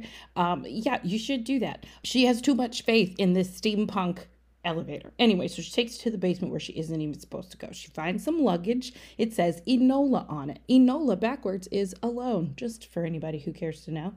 Now she's dreaming about that red demon pointing like off to a cliff, and then she wakes up and she's coughing up blood like she's got tuberculosis, which you know what that death sentence. We've all seen Moulin Rouge, and if you haven't, sorry, another spoiler. So this bitch is just choosing to walk around at night with a candlestick and her hair down and talking to ghosts. And now I don't know what to tell you. Before you were curious and I could have given you a little benefit of the doubt. But now you're choosing to speak to them and choosing to walk around the house. I need to hurry up. So Loki and Jessica are in cahoots. They keep talking about if she knows about things, and it's all cryptic and weird, and Jessica's weirdly possessive of Loki in like a sexual way. So then Willem Dafoe and the doctor, Alan, are now talking about a murder that happened at Loki's house. And they're like, oh shit, we got to go do whatever. So Alice is hysterical. Loki, who's like falling for her, is like, I'm going to take her into town. They get quote unquote snowed in. And then they fuck at the mail house, post office. That's the word. Jessica is incensed by this. She throws eggs and then she picks them up with her bare hands. But while she was messing with tea and eggs, Alice got the Enola key off of Jessica's key ring and went down there and opened up the thing. And there's a whole bunch of packets of information in there.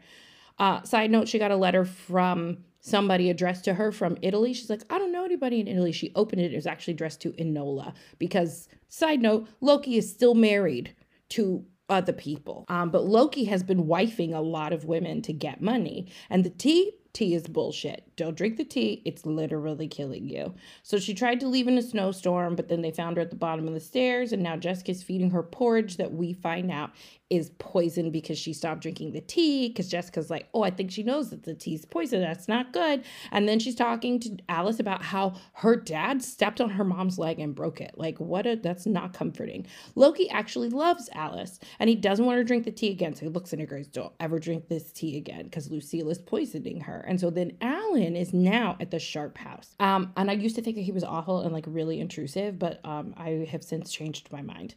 So the floaty red ghost and a baby are pointing for her to go check out something. And so Alice at nighttime gets up and goes to check out what this is. And it's Jessica and Loki making out in a room. And Jessica is giving Loki a handy J on the bed.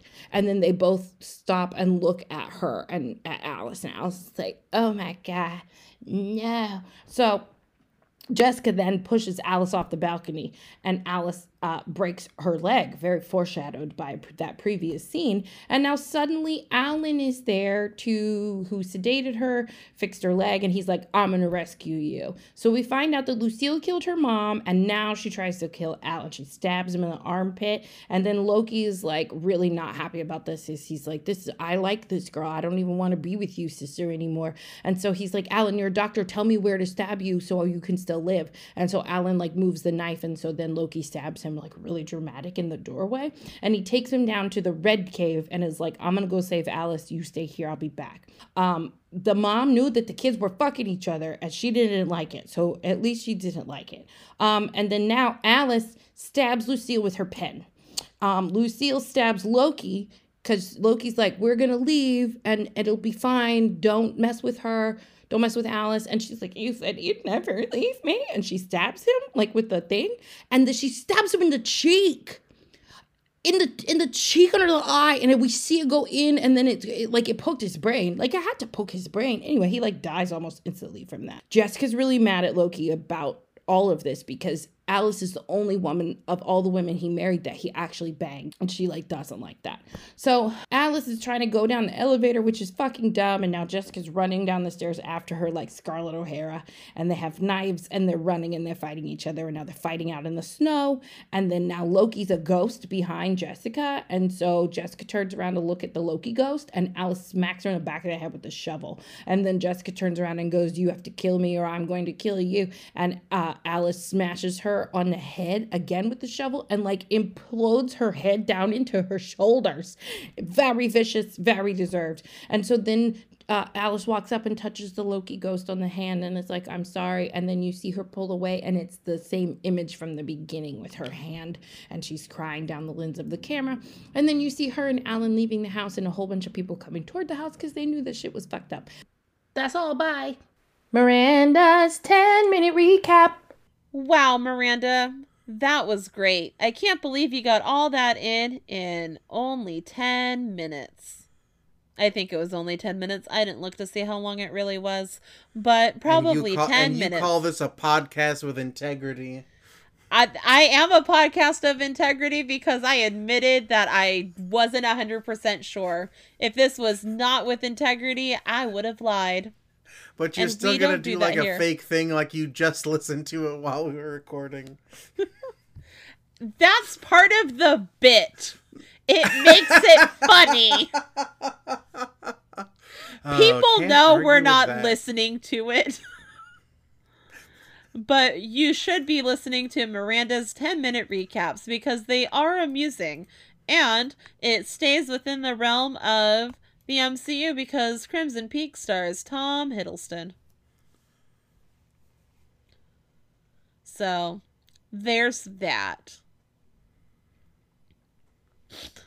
And we don't have JJ to tell us about The Nanny. So, Jonathan, what have you been watching lately?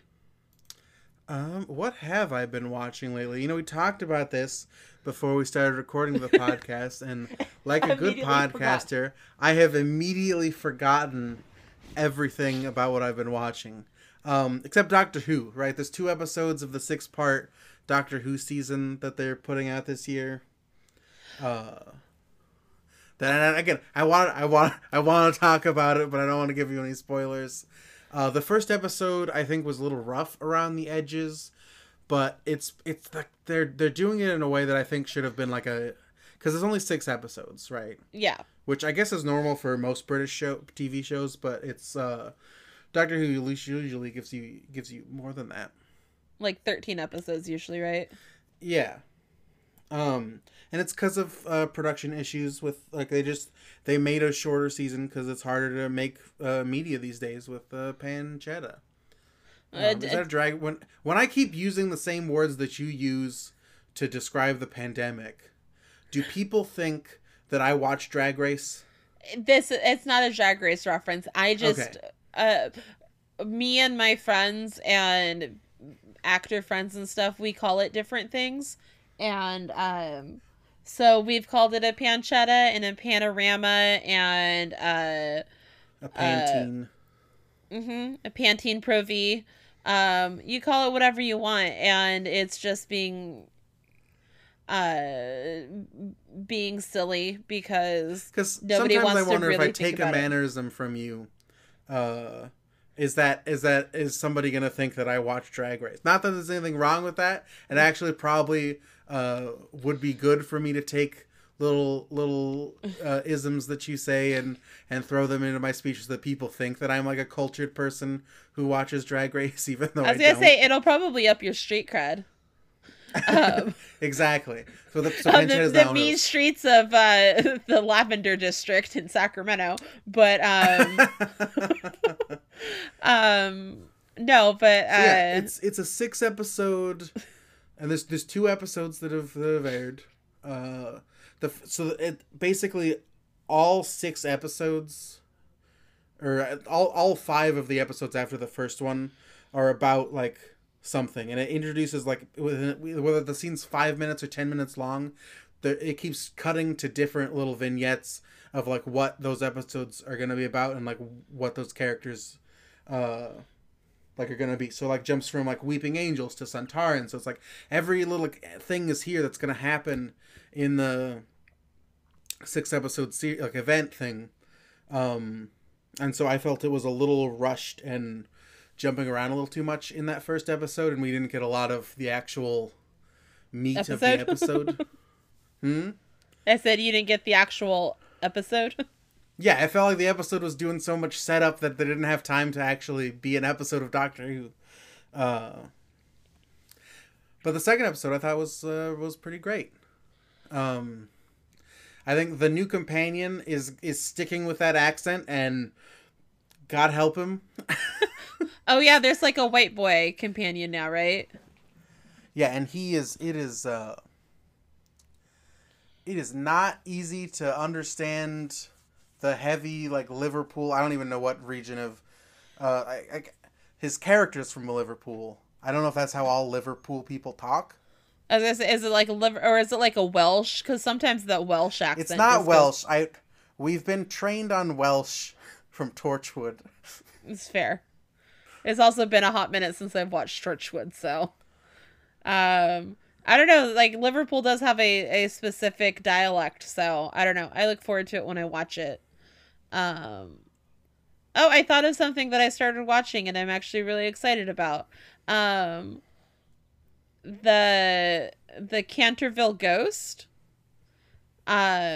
is playing online for free, ironically, because it's a BBC show, but you can watch it on like Brigham Young University streaming site, and it's free, and it airs on Sundays, and it's starring Anthony Stewart Head, which is exciting, because he plays the ghost. So that was fun for me to watch. I watched the first episode. I need to watch the second episode because that just came out last night as of recording. So I'm going to watch that probably tomorrow at some point. Good God, my life is busy. But it's really fun, and it's also it's extra fun because I'm in an Oscar Wilde show right now, and we're one of the Oscar Wilde pieces we're doing is the Canterville Ghost. So it's extra like topical for me, like in my life right now, but also when somebody says, hey, Anthony Stewart Head is in this thing, I go, okay, and I watch. Okay. And now a quick word from our sponsors, and we'll be right back.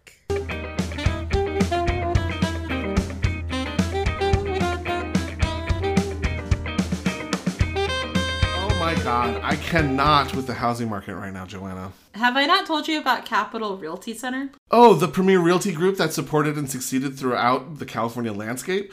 Now I remember. If that's what you're looking for, call Kathy Johnson at 916-606-0687 to win that next bid. That's Kathy Johnson with Capital Realty Center at 916-606-0687. License number 02021378. And we're back again.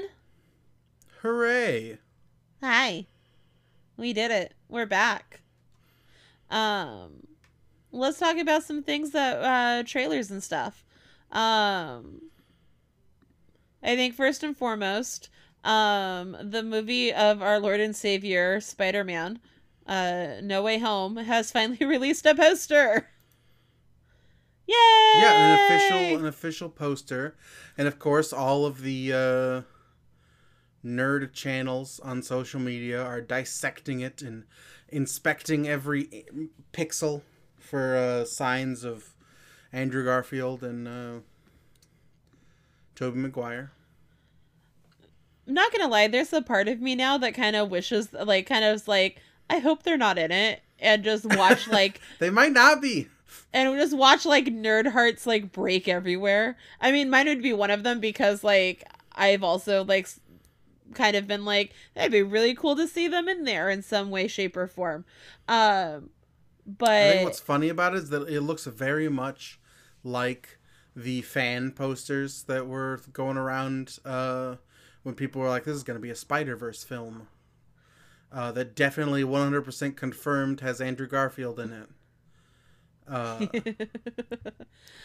think that is just a masterful like bit of trolling. Yeah. Hopefully it's it could just be a coincidence, but it could also just be a masterful bit of trolling. Like, yeah, we're giving you the poster, but we've given you nothing. Oh yeah, no, I think that it's everything you already knew. The Green Goblin's in the corner, but you heard him laugh, and you saw his bomb in the trailer. And Doc Ock, tentacles. We saw Alfred Molina. We know he's in the movie. And guess what? We know Spider-Man's in the movie. But no, because I literally... Wait, what? There's... Oh, wait, did you not know Tom Holland's in this movie? Oh no, I didn't hear about that. Oh, sorry to spoil that for you, friend. All of my Tom Holland news this week has been from a different movie. But Spider-Man poster. Yeah, no, okay. Remember my train of thought. I saw like on YouTube a video something about breaking down the Spider-Man poster, and I was like, I don't have time to watch a video. And I saw the thumbnail and I was like, I've seen that poster already. That's the fan one. I don't have time for this shit. I'm a busy lady. And then when I get on the phone and Jonathan and I sit down and we start plotting out like what we're going to talk about, he's like, oh yeah, the Spider-Man poster dropped today. I was like, that was the real one. I don't know anything about it because I thought it was another fake one. I mean, it might as well have been, to be honest. Or like a supposed leak. I can't with the Spider-Man anymore. Like, just give me the fucking movie. I mean, that's typically also for a different reason what I do when I see those 20-minute videos, like, breakdown of, like, da-da-da-da. I'm like, no. You can't have 20 minutes of my life to tell me about a poster. Like, fuck you. Fuck you, YouTube industry, for trying to, like, make me watch a 40-minute video about all of the Easter eggs, and most of it's, like, really obvious shit that I already knew. Yeah. 20 Easter eggs you totally missed when watching this movie. It's like, oh, you mean the thing that's in center of frame and in focus is an Easter egg? No, it's not. But, yeah, we finally have a poster. At some point, we'll get a second trailer. I really just want the second trailer to be like, the movie comes out on this day. Go see it. Okay, bye. Because everybody's like, the next trailer, the second trailer, that's gonna have all of the Spider-Man in it. That's gonna have like not. more things. That's gonna do this, and I'm like, really? Do you think they're really gonna like shoot their wad this early? This is a franchise that is careful with their trailers, that they'll shoot extra footage and do extra CGI specifically to mislead you. No, absolutely. Speaking of Tom Holland, not on the list, but that I did see a trailer for was Uncharted. I don't know if you've... Yeah. Oh, I saw the trailer. I don't play the games. I don't care. But I know that the one thing that everybody has said was, well, that looks like a fun movie. I wonder when they're actually going to make an Uncharted movie, though. Yeah. Well, and so it does seem to evoke a lot of the energy of the Uncharted series, and I'm fine with Tom Holland. My biggest problem is Mark Wahlberg. I don't think Mark Wahlberg is right for the character that he's playing. And That's I fair. also don't like Mark Wahlberg. I mean, that's also fair. But like, even if I didn't like Mark Wahlberg, if he was appropriate for that character, I would be like, that's fine. But I don't think he's, and I'm not the only one who thinks this.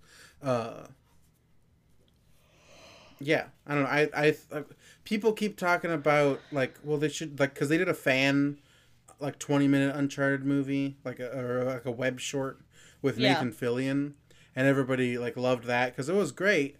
But like, that's not an origin. That he's not an actor who can do an origin story anymore. Maybe 20 years ago, Nathan Fillion would have been a great Nathan Drake, but not anymore. Oh, well. I mean, it looks like a fun action movie. I'll probably see it. I won't have any frame of reference for it, so really I'm the target audience for this. Because I don't care about the video games. It'll go watch the movie. It'll be nice to see Tom Holland with a gun. Yeah. Like, let's go watch Tom Holland play a grown-up. That's exciting.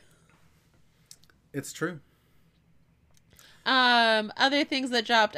Stranger Things has dropped another new speaking of not grown-ups. One day these kids will be allowed to be grown-ups. But today's not that day. I want to say this is going to be the final season. Is it confirmed final season? I know that they're supposed to be wrapping it up, so I don't know if if it was confirmed that season 4 or if they're going to squeeze out one more season after this. But I want to say it's supposed to be wrapping up soon because these kids are going to be like real adults soon. Honestly, with the Panasonic all media production has gotten super weird. And Yeah. I like, it reminds me of back in like 2008 when like shows just sort of dropped off the face of the earth because like nobody was around to write them, because there was a huge Writers Guild strike, where it's like nobody was around to produce like and film these movies because like there's just people got to be safe. Yeah.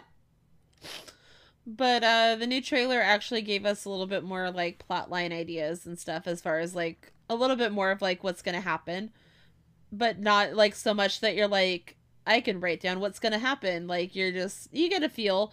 Also, Yeah, like, they're gonna drink like new Coke, and they're gonna kickflip on a skateboard. It's the 80s. Everybody loves it. well, it's the 80s, and they get to be in like California this time. Ooh. So I don't know. I'm excited to see what they do. It could be bad. It could not be. But we'll see. Speaking of things that could be bad. I've always liked Stranger Things. Oh, are we going to talk about? Well, actually, both things on this list could be bad. Okay, I'm gonna go with the one that's likely gonna be bad for me. We don't need another West Side Story. I've said it before, but we saw the trailer while we were watching Eternals, so I put it on the list. Yeah. So we got like the teaser trailer, and I think JJ and I talked about it before. Then we got a longer trailer, and we may have talked about it. But now we have like a full trailer. I mean, it's whatever the green band is that plays in front of Eternals. Yeah. And I'm not down for this movie. One, because I hate the musical. Two, because I hate the plot line. And three, there's no snapping. Yeah, if you take away, I think we talked about this. If you take away the snapping from West Side Story, you just have Romeo and Juliet. And I've seen that already. Yeah. I don't need to see it again. Except if Romeo and Juliet, if Juliet wasn't Italian. Yeah. It really is. If Juliet was Latinx, I think it's technically Puerto Rican. I think they're Puerto Rican. I think that's Lin-Manuel Miranda poisoning your brain. Yeah, I'm filling for JJ, so I've got to not be able to pronounce Lin-Manuel's name. Fabulous. I got to not be able to pronounce it because I'm sitting in his spot. I'm glad somebody's here to mispronounce it. Hold on. Yeah, and last we haven't talked about on this podcast the thing that everyone started freaking out about. Was it 2 weeks ago now? It came out last week, but I It was just too remember. late in our cycle, wasn't it? It was too late in our cycle because it came out either the day we recorded and I forgot to put it on the list, or it came out the next Or the day after. Yeah. I want to go with it probably came out the day we recorded, but I had already got everything else on there. Oh, because I was covering DC fandom, so I had to talk about a bunch of DC stuff. Oh, So Chris Evans is once again in a franchise with a notable catchphrase that he's not allowed to say. No. Also, I'm going to backtrack to West Side Story because I pulled up the Wikipedia. They are Puerto Rican. It's from Puerto Rico. Fine. It's Puerto Rico and white people. It's Italians. I think it's the Irish community, actually. Is it the Irish? Is it supposed to be the Irish? It just says white people on the Wikipedia. Uh-huh. But I feel like it's supposed to be like the Puerto Ricans and the Irish, I thought had like a thing. I feel like maybe that's where the I'm thing. confused is that Romeo and Juliet was about all Italians. Yes. 100% Italian. Yeah, but no, according to Wikipedia, they're just generic white people. It says white Americans. But anyway, back to Chris Evans getting to be Buzz Lightyear. Yes, in the trailer for Lightyear. which I think could be really bad. I think it's possible that this will not be a good movie. It's possible that this could end up in the bad movie section, but it's also possible that it ends up in the good movie section. Yeah. Pixar movies are typically good. I guess I just haven't been excited for... I'm a bad Disney adult because I just have not been excited for Disney things in a while. And to me, Lightyear just seems like, I don't know, unnecessary. One, because there was an animated show that like already did this, right? Star Command. Buzz Lightyear Star Command. It was a great cartoon. Yeah. And two, like it just seems like a really flimsy premise. If that makes sense. I mean, yeah, but it's also like it was a teaser trailer. It wasn't a full trailer. And I think that there's enough in there to make it fun. I think it's a way to help bring the newer, like this newer, younger generation into watching, you know, classic Toy Story. And I thought Toy Story 4 was for that. No, Toy Story 4 was for us. Was it? It was meant for us. Okay. It didn't do a good job being for us. Toy Story 3 did a better job at being for us. I thought Toy Story 3 was for us. Toy Story 3 was also for us. Because with Toy Story 3, I remember memes online of like people my age like saying, "All right, if you're a parent with a young kid or you're a young kid, you don't see Toy Story opening weekend. That's our time. We've been waiting 22 years for this." No, I mean, absolutely. But I think Lightyear is going to be, it's geared for us to reintroduce our children to Toy Story. Also, it just looks really pretty. And I like it. It things. does look kind of gorgeous in terms of just the animation quality. Like, I like things that are pretty, and I really want to watch it because it's pretty. So I mean, that's not a huge selling point for me personally. And that's fair. And maybe they'll be like, maybe when the next trailer comes out, you'll be more sold on it. Or maybe you won't be, and I'll still be like, hey, you're going to have to put up with the movie theater to go see this with me. And no, I'm never putting up with a movie theater again. Find out why on our spoiler-free Eternals review, where I mostly talk about some asshole who sat next to me.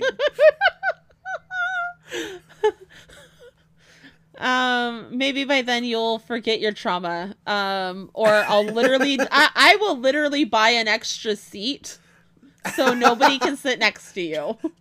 Just rent out the theater. We could do that too. That's not that expensive. Like, it's only like couple $100. Like, we could totally do it. Invite people that we like who will, you know, not be jerks. Yeah, who wear their masks and their shoes. Anyway, I think we made it. Did we make it? We did. We made it. We made it to the end, and I feel like we're just as long as when it's just me and JJ, and you have no one to blame but yourself because you didn't tell me to stop talking. No, you got me going on about like politics. I mean, I did put down the Big Bird gets a vaccine, knowing that you were going to be on here. I could go 40 minutes on Big Bird vaccine. I had a lot to say. Giggles. Who knows? I might cut it down a bit. If I hear myself going on a little too long, I might be like, you know what, this guy. This guy went on a tangent. We're gonna cut some of that. Let's rein him back in a bit. Well, friend, would you like to do the outro? I would. Thanks for listening to Nobody Asked Our Opinion. You can send us an email with any and all your opinions at nobodyaskoutopinion@gmail.com. Follow us on Instagram and TikTok at Nobody Asked Our Opinion. You can listen to us on YouTube at Nobody Asked Our Opinion Podcast. You can follow Joanna at Joey Snow 2006. And your usual host, JJ, at PianoMan_5. You follow our unpaid intern Natalia at The Third Rule Creative. Miranda, the 10-minute recap master, at Miranda D. Lawson. And me, producer Jonathan, at Jelly Sound. Rate us, leave a review wherever you get your podcasts, and tell your friends to check us out. Join us on Thursday and maybe never to talk about more pop culture and the next movie in the Saw franchise. One day we'll get to Saw 6, I promise. We're gonna do Christmas movies first. I mean, that would be hysterical. I'm here for that. We're gonna do Christmas movies next, and we're gonna take a break from Saw because we're only like halfway through the Saw franchise to do our holiday stuff that we were gonna do. We planned out what movies we're gonna talk about for the year, and for December we were like, let's just do Christmas. It's Christmas. Yeah, we're gonna do Christmas. It's gonna happen. Make y'all watch Christmas movies. I can't believe Saw is the franchise that broke you. There's just so many, and they're the same movie. It's the same movie over and over again. I watched 2 of the same movies. It's the same thing. I'm a fan of Saw. I thought I was too. And then you watched them all. Well, you've said that about every movie series that you've because they weren't meant to be. They weren't meant to be watched back to back to back to back. And to be fair, I still really like Indiana Jones. I'd watch those again, except for 2. Really, except for 2. 2 was really bad. 4 is fun to make fun of. 2 is just bad. 2 is just bad. Anyway, the podcast's over. Goodbye. Okay, bye.